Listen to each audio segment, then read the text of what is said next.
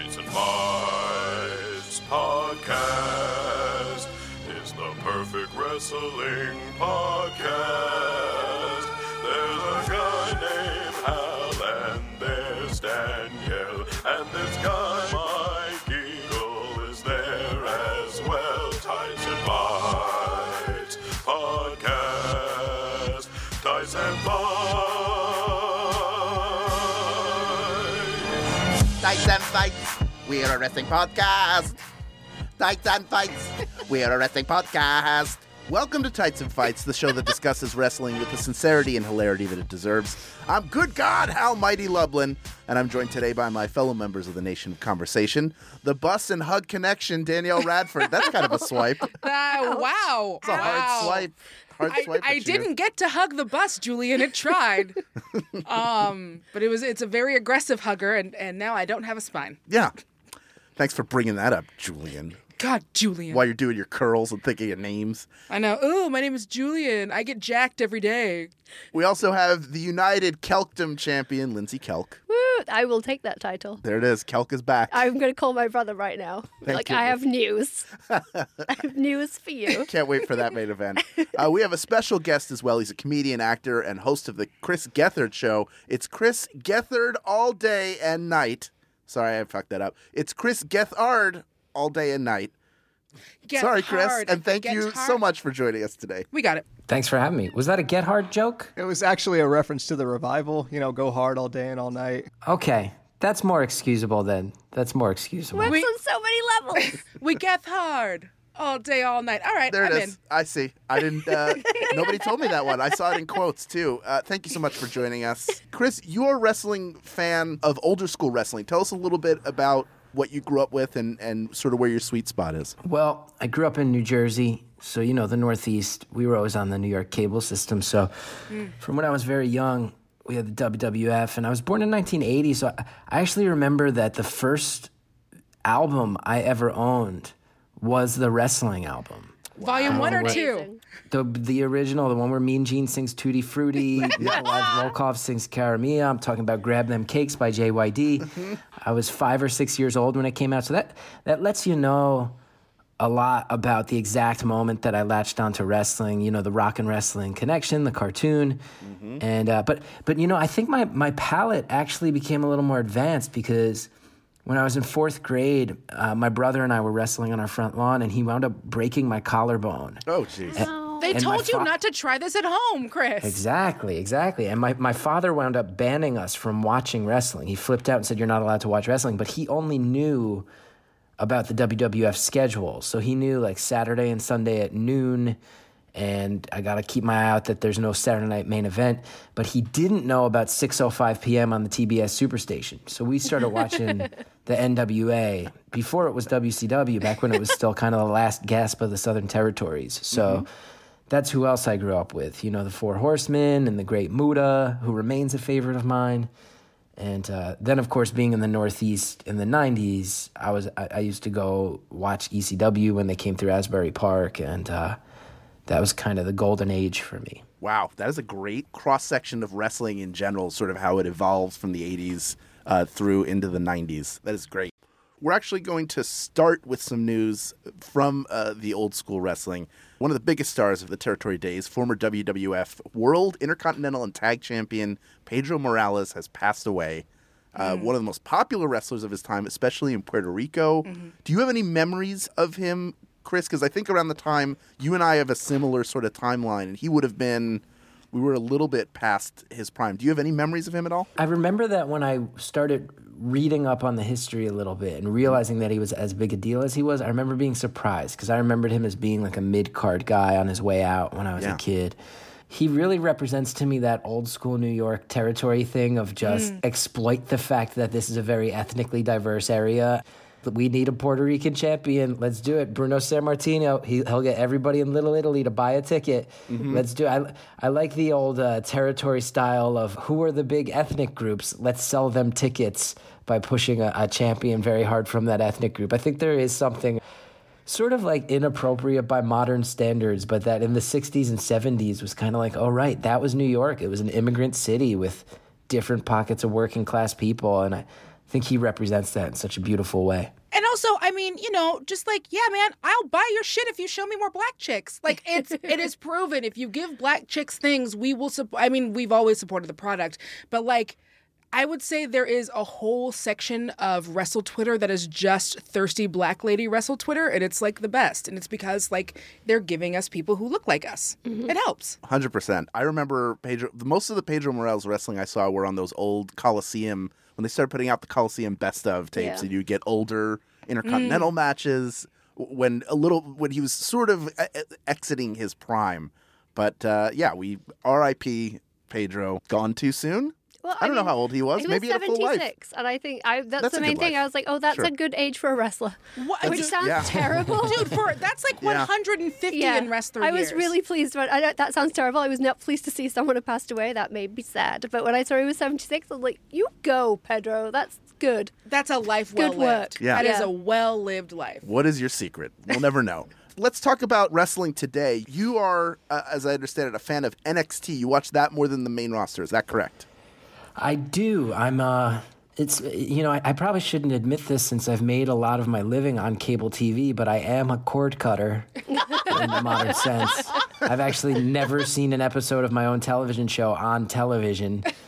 Now that the show has been canceled, I can say that. I've never paid for True TV. They have only paid me. I've never given them any of that money back. Then you won. Yeah. So I find it very hard to keep up with Raw and SmackDown. And, I think I also fall into that sort of curmudgeonly opinion that there's just a little too much of it. And as someone who did grow up kind of, loving the tail end of the territory days, being able to catch some of the other promotions that weren't, ESPN carried Global and AWA and on the UHF channels, you could still catch some of the Southern stuff when I was a kid. I think NXT is just such a throwback to that of just a small studio show and an arena. I think the storylines are great. I think that Ricochet is great. I think that the heel face Gargano Ciampa stuff is like such a good proof that stuff can still work. Just a basic bad guy, good guy. Yeah. So I really love it. And I actually just went to a live TV taping of theirs down in Orlando when I was visiting my parents around the holidays, and it was just so fun. It was a really good time. Yeah, we got to go to a takeover here in LA, and it was my first live NXT event. It was really, really fantastic. Just a really good energy around that brand. Yeah, and like not the, even because like as much as I love Lucha Underground, and I love Lucha Underground, like there are at least, what's nice is that with Lucha, you can recognize who the toxic fans are because they're also the ones that are there every week, and it's like, ugh, you again. But with NXT, it was really like there were a couple of people being jackasses, but those people get shouted down so quickly because the fandom does not tolerate it, and I love that. Yeah, CM Punk guy got shouted down very promptly. She says wearing a CM Punk t-shirt right now. The WWE holds a house card the day after Christmas every year. It's a little bit of a tradition in New York, and I try to go every year. And they put on, I think it was an 8-man tag of all NXT guys this year. And it was awesome, but it was pretty shocking to just immediately realize around me, none of these people who bought tickets watch NXT. It's still a very niche thing. And you could feel it in the room that everybody kind of disengaged and was like, this isn't Finn. This isn't Seth.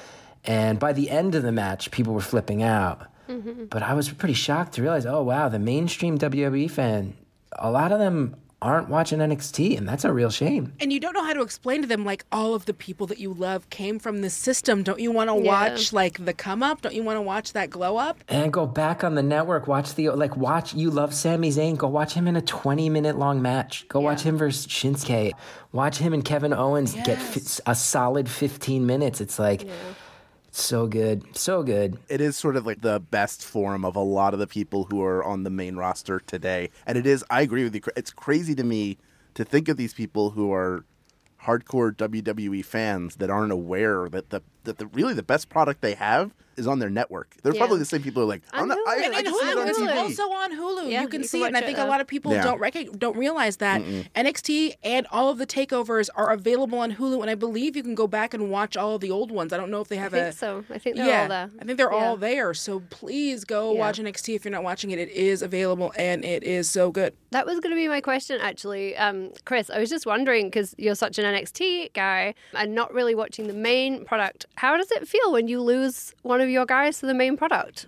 Does that make you want to watch the main product more, or do you just bid them adieu and move on? Yeah, I just bid them adieu, kind of like, it's funny. 'Cause I'm 38 and I have a career and I'm busy and I have a wife and we're expecting a kid. Like, the sad thing is, like, I just don't have time for much wrestling, and I'm not going to give Raw or SmackDown, is it up to 6? Is it 3 hours each now? Like, that's 3 just on Raw, 2 on SmackDown. Yeah. I don't have that. I don't have 5 hours in my week. So, but then as an entertainer, as someone who is in the entertainment industry, there is a part of me that just knows, like, oh, well, they're about to go make a lot more money and they're about to have a better notch on their resume. And I know the comedy equivalent of all those things. So I'm always happy for them, but I'd just rather watch self-contained stories and matches presented as athletic contexts where I don't have to follow it.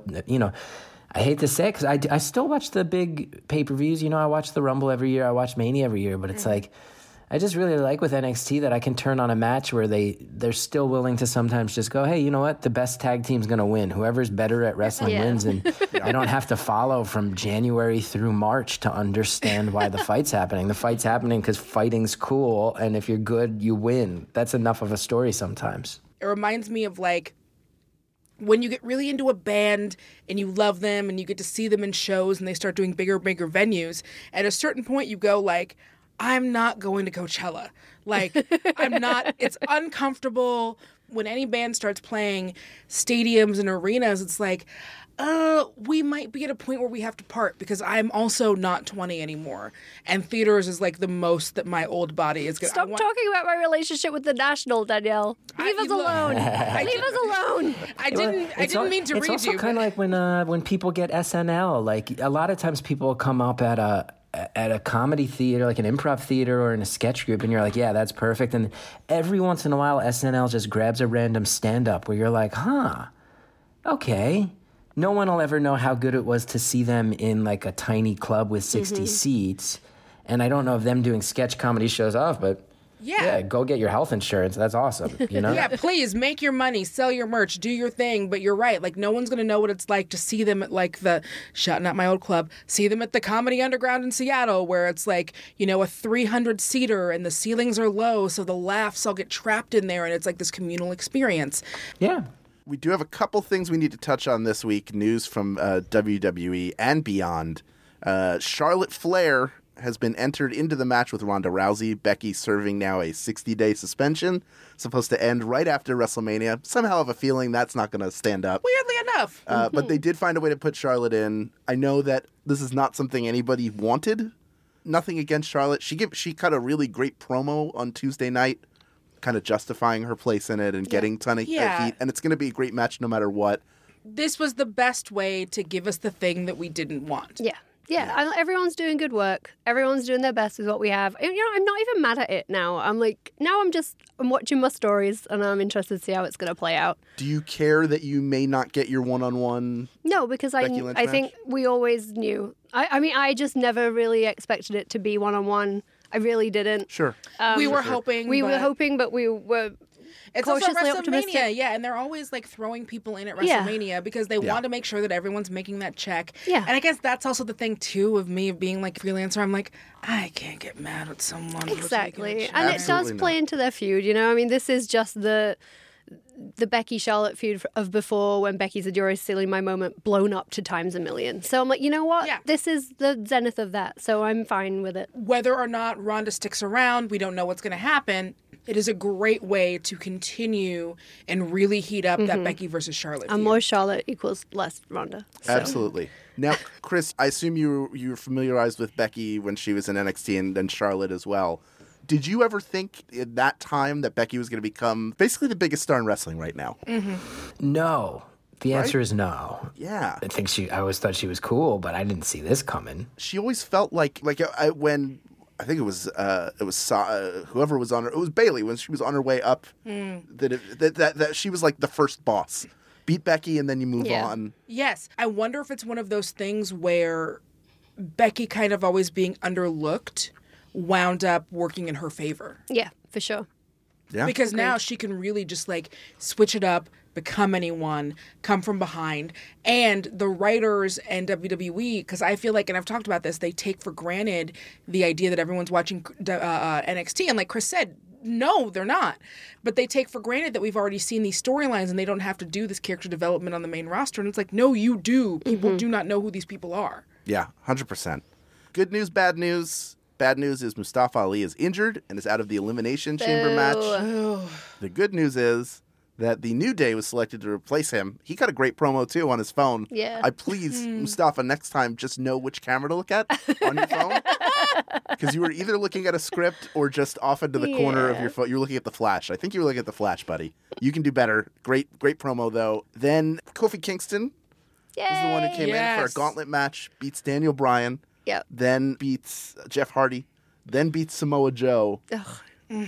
It's so good. I don't think any of us thinks he's going to win.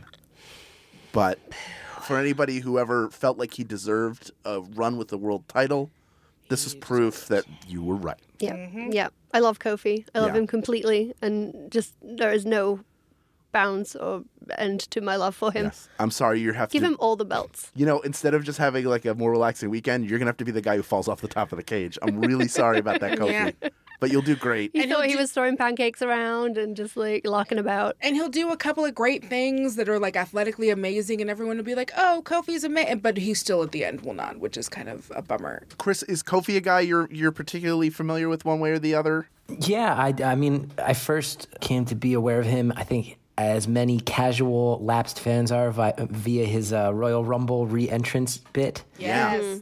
That definitely caught the attention as I would check in with the big pay-per-views each year. I will say that the New Day, you know, every few years there's a wrestler that kind of brings me back, whether that's Punk with the pipe bomb or whether that's Daniel Bryan, and the New Day was that. But I will say that I feel like the New Day are charming, and I get it, and I was charmed for a while, but I just can't watch all the chanting and trombones anymore. I can't do it. I can't do it. It does feel like one of those things where they were doing their own thing and it was great and kind of low-key awesome. And then I don't know if it just became like, hey, you guys have to sell T-shirts now. So this is kind of do some of your own thing. And they obviously have more permission than other people to get away with stuff. But it is always like... Are they carrying a giant salami around? What did Xavier You have over can't his eat shoulder? pancakes forever. He had like a giant... You have to move on to another food. Protein is important. What looked like a limp salami. I don't want to. I don't know what it go was. down this road. You know what? Maybe we'll never find out. Some things are better left a mystery. All right, before we wrap up the first half of the show, as I said, we have some news from outside of WWE to discuss. First, Jay White has won the IWGP World Championship from Hiroshi Tanahashi in about a 45-minute match. Yeah. The majority of which was Tanahashi getting his knee worked over so he could have the Tanahashi tap out applied to him. I'm sad that the Ace didn't get a longer. I want to see Ace go longer with his run. I'm sad that Tanahashi isn't going to hold it for longer. And I hate Jay White. Like, I can't even explain why. I'm like, that knife pervert, I hate him. And I can't really even tell you why, but I guess that means he's a good heel because I do hate him. And I want to watch him get his face smashed in every week. So I probably will keep watching it regularly until he gets his face smashed in. That's great. Yeah, he's doing a great job. Yeah, he's doing good work. I don't know. I'm still on the fence about the whole Kenny leaving thing because I don't really think Kenny has left. I fully expect him to be back after Ring of Honor New Japan's Mania weekend show. I imagine at that point New Japan won't feel so bad about working with companies other than Ring of Honor. Because Kota's just signed a 2-year deal as well, right? And where Kota goes, Kenny will follow. Oh, God, I hope so. Lindsay, of course, is talking about AEW signing Kenny Omega to a deal. He's going to be like the general manager or whatever. He's executive vice president. For me, I know that it was all of Kenny Omega's friends. And I didn't think for even a hot second he was going anywhere but there. See, I love to be worked. worked. So for them to make a I deal... love work me, baby. I live that dream. I also like being worked. I didn't feel like I was worked at all. I didn't Work feel like mine. No, for never a mind. second I was worked. No, never mind. And I don't think I'm any smarter than either of you about wrestling or any less susceptible to being worked. No, but we also that me and Lindsay You wanted to be worked. We want to be worked. You wanted to and be we've worked. talked about this openly. Me and Lindsay want to be worked. Yeah. That's fair. We're women. We were raised this way. we were raised to believe lies all the time. But yeah, I'm super excited. I was excited about the roster announcements at AEW as well as Kenny, and everyone else they announced was super exciting. Some other highlights are Sunny Kiss and Nyla Rose. Yes! Sunny Kiss and Nyla fucking Rose. Yes. Sorry, I'm like pounding on. You want to give me a quick primer? I would call Sunny like a Naomi type. Okay. He's amazing. And then Nyla is the first transgender woman to be signed to a major fucking company. Yay! It's great. This is so exciting. That makes me way more interested in watching AEW than them signing Kenny Omega. And I know that's me personally. That is bigger news to me. But I think that's what's so great is they've covered both bases. So if you only care about Mad Uncle in your band Jericho fighting Kenny Omega, Chris isn't listening and the to hat, this. Hey, Chris. Like, I mean, I say I'm that listening. with I'm just quite confused. That's fair. Sorry, Chris. Not you, Chris. Jericho, I'm sorry. I have this joke where I refer to Jericho by his first name as though we're best friends. We are not. I like to think that you are. Chris, do you have have you been following any of the AEW stuff at all? Any of that news? How far on your radar or off your radar is that? Well, I read the Squared Circle subreddit, and they're pretty obsessed with it. Yeah, they are. I think just on the very basic level, competition is clearly a good thing, and I think anybody who... I think a lot of the fans like me who came up at my exact age, I think the death of WCW, which WCW was not good. I never really dug it, but clearly it was still better to have competition and to have competing people trying to give you paychecks. That's always good for workers. I will say, too, that I was excited to hear that Kenny Omega is coming. That makes me want to watch it more because, again, just as someone who sort of catches wind of things and checks back in, I remember hearing when his matches with Okada started getting 6 stars, and I went back and watched them, and holy shit, they were legit. Yep. Those were good. Those were good matches. So happy to hear that I might get more of that guy. Excellent. Well, if any of you out there have thoughts on all the things we've discussed so far, let us know about them at facebook.com/group/TightsFights and at TightsFights on Twitter and Instagram. When we come back, we're taking a look at one of the biggest rivalries in WWE history. You're listening to Tights and Fights. Greetings, I am Plek Decksetter, contacting you from the Zik Squadron, which is frankly sort of crappy, but I'm here on a heroic mission with my trusty crew, C-53. Heroic feels like an exaggeration on our part. Sure, and Security Officer Dar. Plek, don't put me in your stupid recording. Well, and we're all traveling aboard our trusty starship, the Bargerian Jade. Bargy. What? Sorry, I'm awake. It's fine. I was just flying while asleep. Hey there, this is Alden Ford. I play Plek, and we are so excited to announce that our podcast, Mission to Zix, is now part of the Maximum Fun Network. Our 3rd season launches on Max Fun on March 20th. Binge seasons 1 and 2 right now. That's Mission to Zix, ZYXX. Tights and Fights Podcast. Tights and Fights. Welcome back to Tights and Fights. I'm Hal Lublin. I'm joined today by Danielle Radford. And Lindsay Kelk. And Me? Oh, is that for me? Chris Gethard. Yeah, Chris Gethard. Here's the fun thing about that. We never tell anyone. There's like an order that we go through, and we never warn anyone in advance. We're not good people. Always a surprise. This is that gotcha journalism that everybody talks about. Wrestling is built on storytelling. Stories can last as little as one day or as long as several years, but there are a few that are a testament to wrestling's narrative ability. We like to take a look at the beats that make up these stories in a segment we call The Beatdown. Hey, yo, white boy, give him a beat.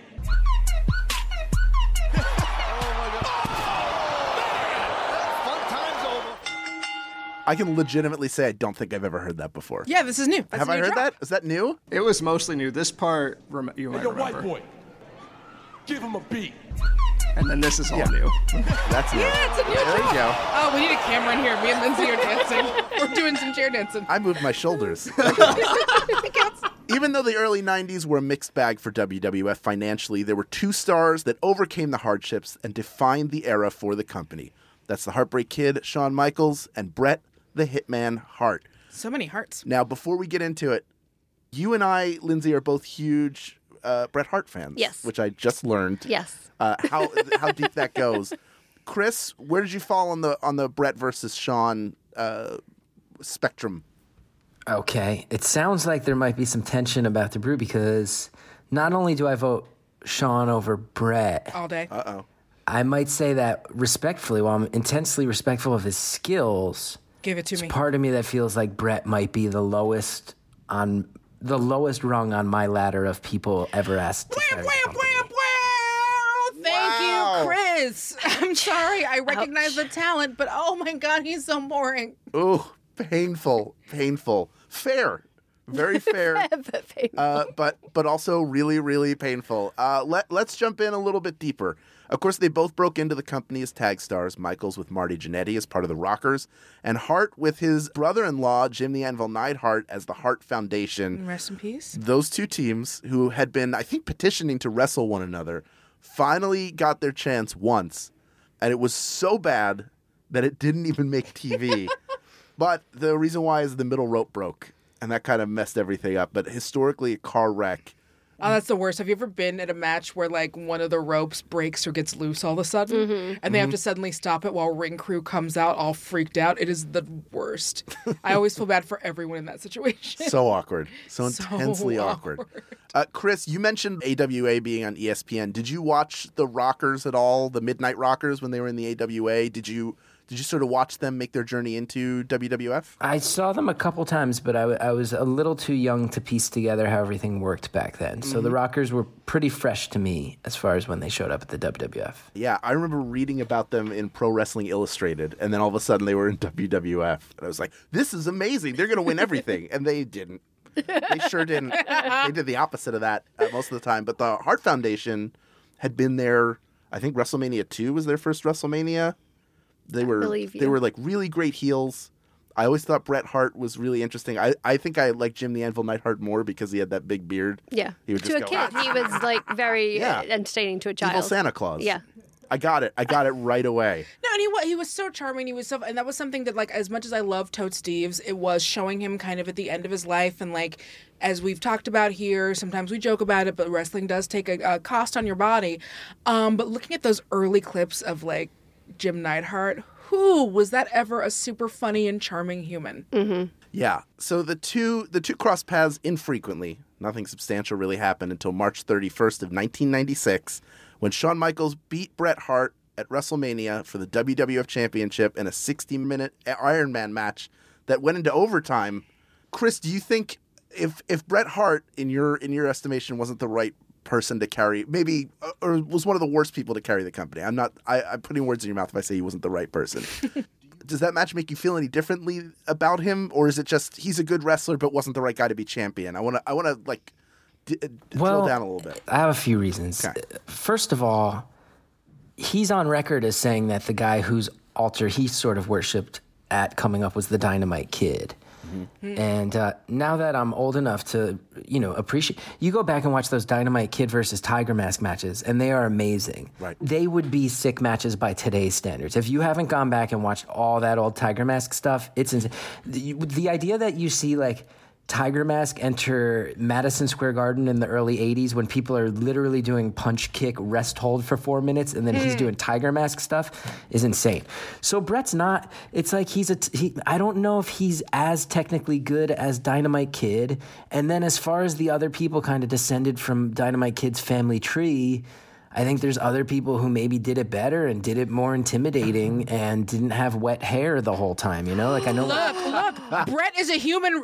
Bret's a human rest hold, and I've been on record and I've said it a million times. He's the human equivalent of a rest hold. I'm sorry. Like, I know we're not, obviously there are bigger issues to deal with, but just pure wrestling wise, like you look at Benoit, like he was a clone of the Dynamite Kid who also seemed badass and intimidating. Like, Bret was just a dude in tights with shiny sunglasses whose charisma kind of began and ended at handing the sunglasses to a kid in the crowd doing the same thing every time. I wanted to be that child so badly I can't even breathe right now. And I actually have a pair of those sunglasses that my brother bought off the internet and gave to me several years later. Lindsay, give me a counterpoint. I mean, it's really hard for me to argue it from a technical or with any sort of empirical evidence backup. Okay. Because my love of Bret Hart is founded entirely in the basis that I fucking loved him. Mm-hmm. Like, I started watching, I'm the same age as Chris exactly. I was born in 1980. I came in a little bit later because we didn't get wrestling. We didn't get American wrestling in the UK until we got satellite, and we didn't have satellite, and then my nan had satellite, and blah, blah, blah, blah, blah. So she would tape it for us, and we would watch it a few days later. Oh, go Nana. She was the best. And we were like way behind the American product because we would have to rent the cassettes for like SummerSlam and Mania from the video store, and we would get those months, if not a couple of years after, until we caught up because it blew up in the UK. And I just remember I was sort of 9, 10, and I don't know why. I was ahead of my time as a child, but I saw the Hart Foundation and it was just love. Like, I loved Bret Hart. I loved everything about him coming down to the ring. I'd never seen a man wearing a pink spandex onesie. I do enjoy that. Yeah, and for whatever reason, as a child, I was just like, tell me everything about this man. And I loved his music and I loved his look. I liked his focus. I get that some people think it's a charisma vacuum. I saw it as stoicism and focus, that he was there to do what he was doing and he was there to do it well, and he wasn't there to do anything else. And I loved his intensity. I've now had romantic issues as an older human, but, you know, I'm not saying they're related. Like, I just want a man to come in, shut up, and say nothing. But, you know. Everybody has to wear a leather jacket with epaulets on it. Yes, I have 2 at home in 2 sizes, and they're the 2 sizes of men I will entertain. It's like Vertigo, put the jacket on. I'm much more charming I'll also and British. say, too, and I'm sure we're going to get to the screw job. I feel like it's the central part of the conversation, but I also feel like that's not aging well for Bret Hart, because I feel like the older we all get and the more, you know, the more you read up on the wrestling business and how it works, he was objectively wrong. We all have shit we don't want to do at work, my dude.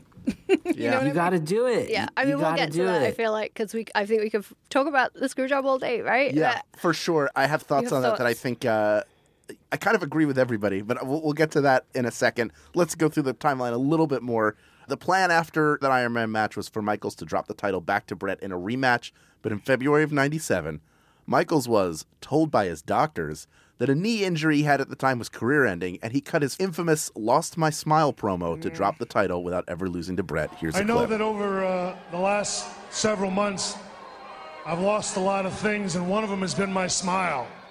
And I know it doesn't mean a whole lot to everybody else, but it means a lot to me. So I have to go back. I love him, but I hate this. And fix myself and take care of myself. And I have to go back and I have to find my smile, because somewhere along the line, I lost it. And I don't care, really. I feel like there's a way to talk about, I don't know, man. Like, on the one hand, it's like, yes, I encourage men to talk about mental health, but on the other hand, that wasn't what the fuck he was doing. No. Right? He was weaseling out. That was weaseling. That was grade A weasel behavior. Only better seen on weasels. Even though I don't have the clip of it, I still love, like, my favorite Bret Hart promo that I saw years later was when he goes like, why don't you go take your little pussyfooted, go find your smile. And he just like went off on him when Shawn was just sitting there and just like just smiling the whole time. That was my favorite. Angry Bret Hart was so much fun. Like, you know, bad angry acting. That was Bret Hart when he got angry in promos. Yeah. I also love that Shawn Michaels sounds like Cookie Monster's brother, who they were able to send to college. He does eat cookies now. Yeah. He's also in the Marine. That's right. March of the same year, Bret Hart snaps, and 1 week before Mania, when he defended the WWE title to Stone Cold Steve Austin at Mania 13, he shoved Vince McMahon in the middle of a commercial break, cussed him out. 97 continues with the two of them making a lot of verbal jabs at each other, with Michaels making fun of Bret's affair with Sonny, and Bret mocking Shawn for posing for Playgirl magazine, all culminating in a match for the WWF title November 9th at Survivor Series in Montreal. Let's play a clip of that, and then we'll really get into it. Look at this! This was on my birthday, by the way. Oh, no way! Same day Chris Jericho was born. Sharpshooter? Yes, he is! Are you kidding me?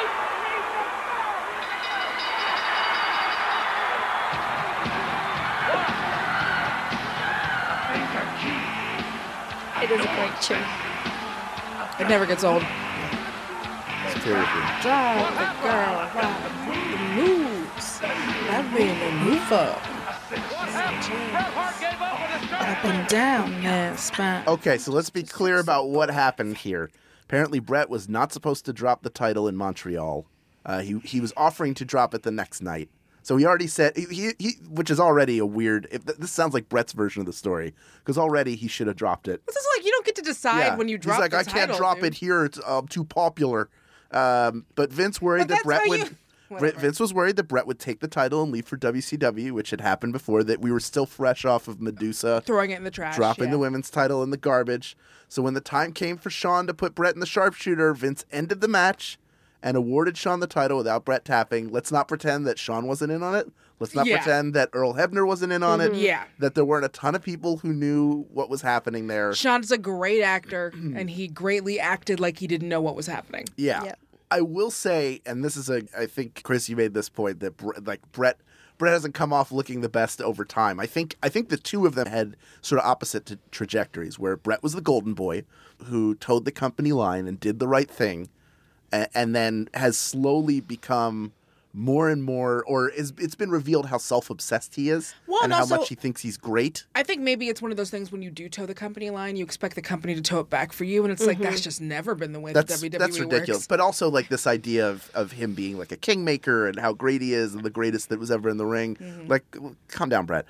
Shawn, in the meantime, started as a jagoff, but also dealing with a lot of demons, and has since chilled out and become the person that you kind of wish he was during this time off camera, because you think about what he could have achieved. Yeah.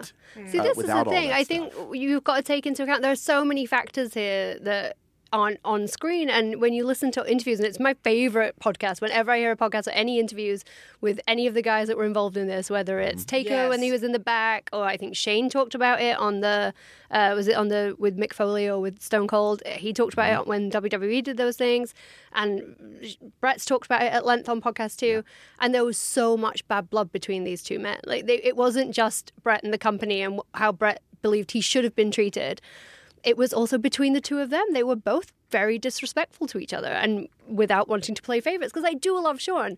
But when you listen to multiple sides, it is always like Shawn was being a baby and refused to get in the ring with Bret and do what he was supposed to do at the time. So then Bret refused it, and then it just went back and forth until it's both of them. So no one's being the babies. Yeah, no one's being the adult in the room. Yeah. So finally, Vince and God knows had Vince to be the isn't adult in an the room. adult. Vince is a bitch in the room. Vince is always like, well, you're leaving and this guy's staying. So, which I totally understand. Because at a certain point, someone has to make the decision and pull the trigger. My concern was Bret expected thing? No. fairness to come into this, and he does not work in an industry that runs on fairness. No, buddy. Chris, when the screw job happened, as somebody who was a fan of Shawn Michaels and not particularly a fan of Bret Hart, were you glad to see him go? I mean, do you remember your reaction? Were you watching sort of live? Yeah. I was watching week to week. I think everyone I knew who watched wrestling found it to be the most fascinating thing in the world. It clearly, I mean, it's a point that's been made a million times. It clearly was the best thing that ever happened to the wrestling industry, as far as making it like fascinating and breaking the kayfabe side of it. And to go back to the previous point, like, I think everybody's right in deciding that they kind of were both being babies, and I think that's where Shawn edges it out, because I don't think he ever pretended to not be a coked out dickhead. You know what I mean? Like, when he was a face and when he was a heel, I don't think he never tried to convince us he wasn't just like snorting coke and being bad to women. Like, he was a jerk. Like, what a champ. Always. But yeah, I mean, when it happened and when the documentary came out, it was really gripping. It was really gripping. And I remember distinctly my friends and I, because I think I was in college when it happened, and me and my college friends would always get together and watch and kind of do your flip back and forth between Raw and Nitro and see which one can hold our attention longer. And when Bret was going to show up there, we were all super, super fascinated by it. And then the way that he was handled over there and the way his career went, I think kind of was the canary in the coal mine for how the Monday Night Wars were going to end. Yeah. The whole thing was an inflection point for wrestling, for sure. And then Bret Hart going to WCW pretty much ended his career. If it hadn't been the storylines doing it, certainly Goldberg's kick to his head. That will do it. Finish the job. That'll take care of it. A good concussion. Yeah. But they both have found their way back to the company. And after years of not talking, Bret and Shawn finally reconciled to the only place where wrestlers can express emotion: in the middle of a ring in front of an audience. Here's a clip. I had a great career. You've had a great career. We both accomplished so many things. I think it's as good a time as any right here and now for you and me to take this opportunity in front of all these fans right here in Dayton and all around the world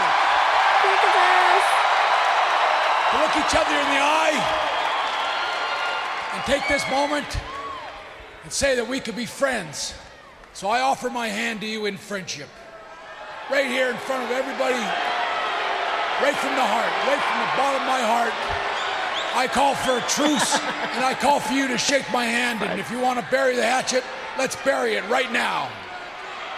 Shawn Savior says he has to accept. What a weird... I remember this. It's so weird. It's really weird. And then they had that match that I'm sure you also saw, Chris, where Bret Hart just beat the shit out of Vince McMahon for 20, like... with the it was McMahons just like, all around, with the Hart family all around the outside of the yeah. room. It was like a therapist where you're like, act it out with puppets. But he did it with him and Vince McMahon. With their bodies. No Nerf bats, no anything. Just I also like pure... went to Bret Hart Appreciation Night at Madison Square Garden. Did you? Is that where you got your glasses? Yeah, no, they were vintage. No, I'd only been living in New York a little while. I can't remember. But you already hearted it, right? Yes, I'd already hearted it. It had been hearted. So to maintain my brand, I went to Bret Hart Appreciation Night, and I think it was the first show I ever went to at Madison Square Garden, and I cannot begin to tell you the tears of joy that were shed that night. And then he put Heath Slater in a sharpshooter, and it was the happiest I've ever been. But there was such a weird time, that whole, like, suddenly we love Bret again. It was like family love lamp. It was, it was just like, we love you, welcome back. And he was like, I will take the money, thank you.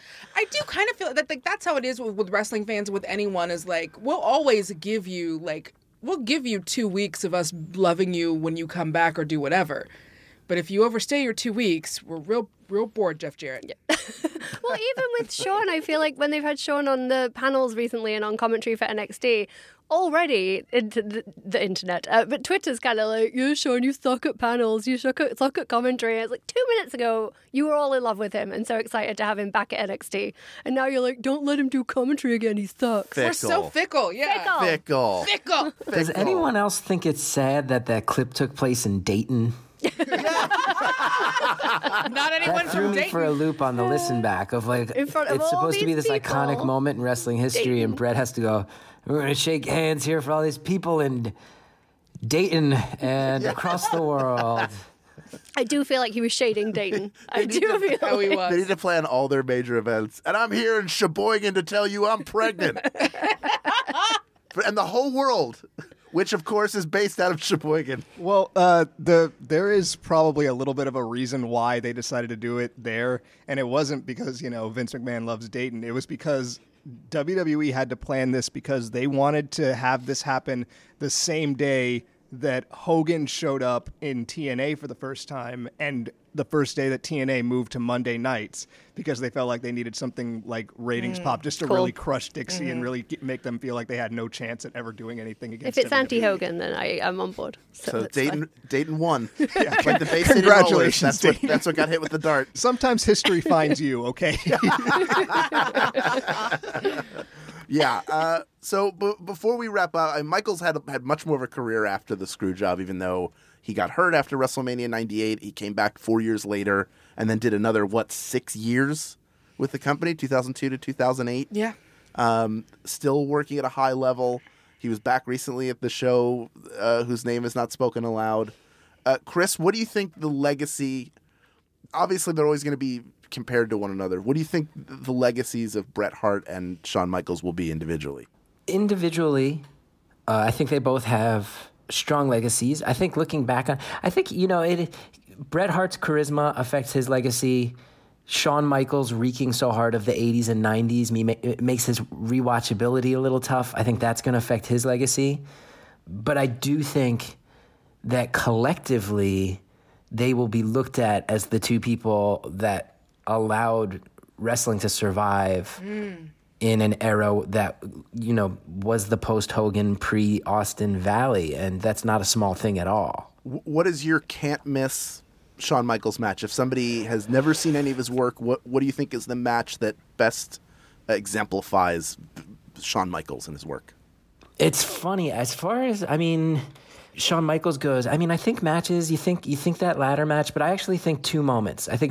One is like the rock star side of Shawn Michaels, which is just the image of him on the zip line in the weigh-in. That's the image that comes to mind. And then more than any match, I feel like the defining Shawn Michaels moment is the Jannetty kick through the glass. Sure. I would recommend that more than any match, actually.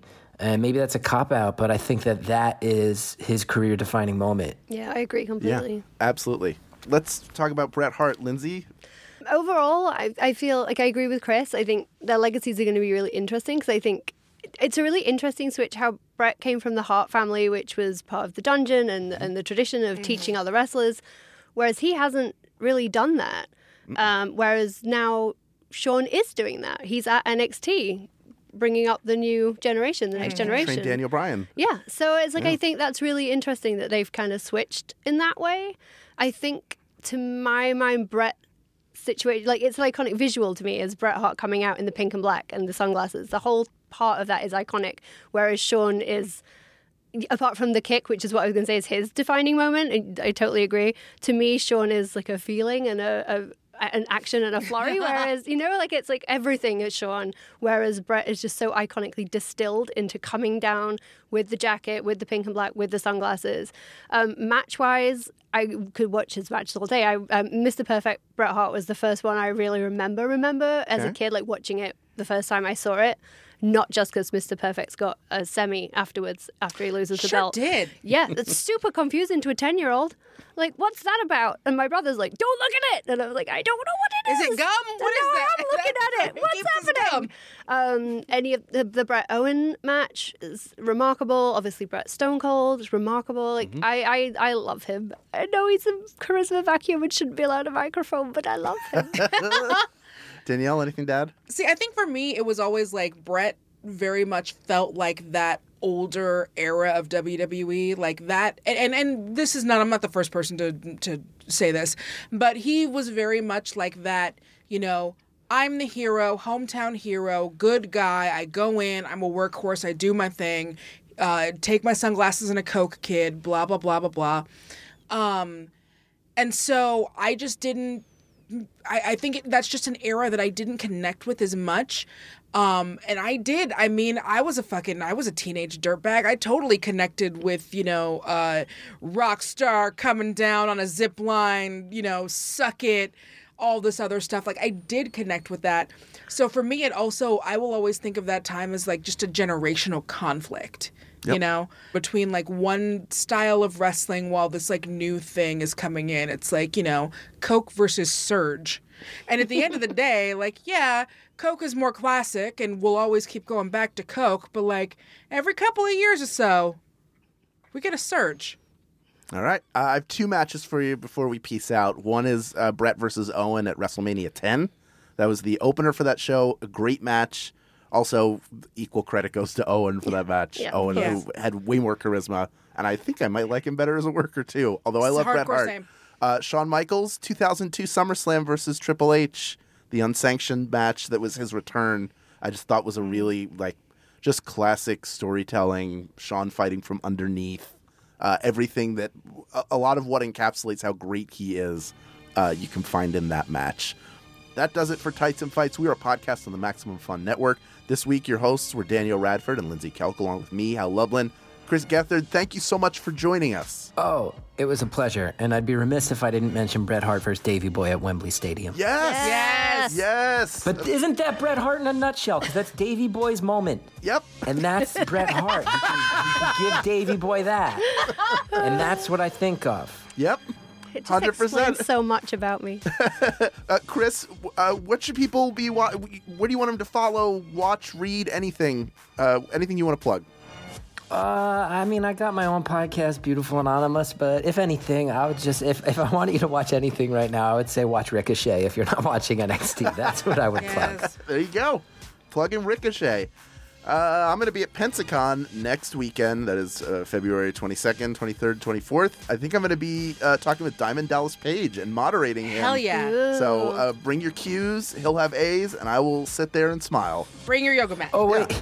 I'm also touring the entire American Southeast. Oh, my goodness. You should probably bring that up. You're hitting the territory. I should mention that. Yeah. ChrisGeth.com. You can get tickets for all those shows. Fantastic. Yeah. Go see Chris live. Chris is hilarious. and a wonderful person. I can't talk him up enough. Check him out, Danielle. Got a Patreon, right? I do have a Patreon, but I've also got 2 other things. Also, I just want to say, because I know people have been asking, yes, I am super psyched for Sonya Deville and whoever her girlfriend is now to be on Toad Steve's. Just had to put that out there. That would have been what I put over. So 2 things. I was recently a guest on Rafe's Hall of Fame podcast, which is like a podcast and a visual podcast thing on College Humor Dropout. It's like their paid thing, but I believe you can also just get it on iTunes or Spotify, where the goal is you try to convince Rafe that your sports person should be put into his Hall of Fame. I chose Eddie Guerrero, so it's a lot of me talking about Eddie Guerrero and then also just kind of explaining wrestling. So that is fun. And then also, speaking of my best friend Chris Jericho, who's my best friend now, I did. So jealous. I'm so mad and jealous.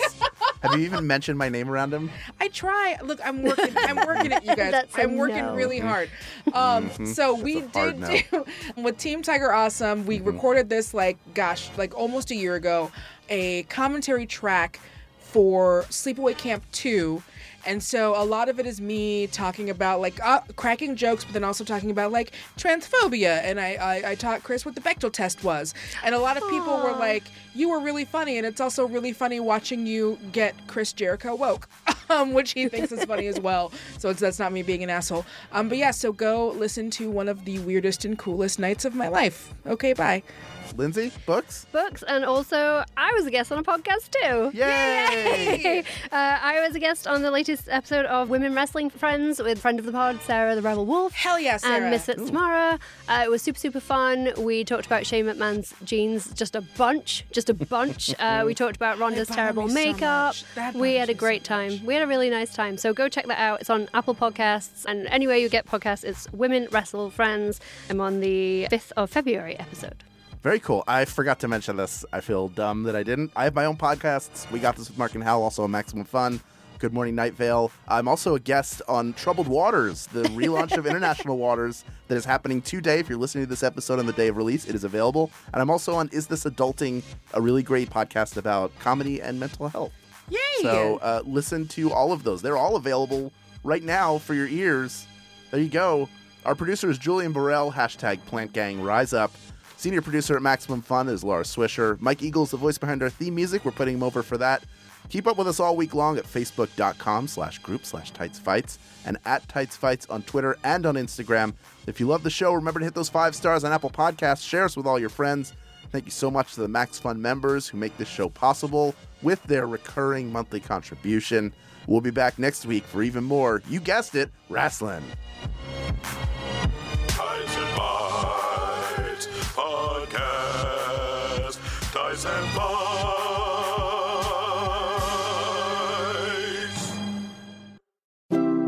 MaximumFun.org. Comedy and culture. Artist owned. Listener supported.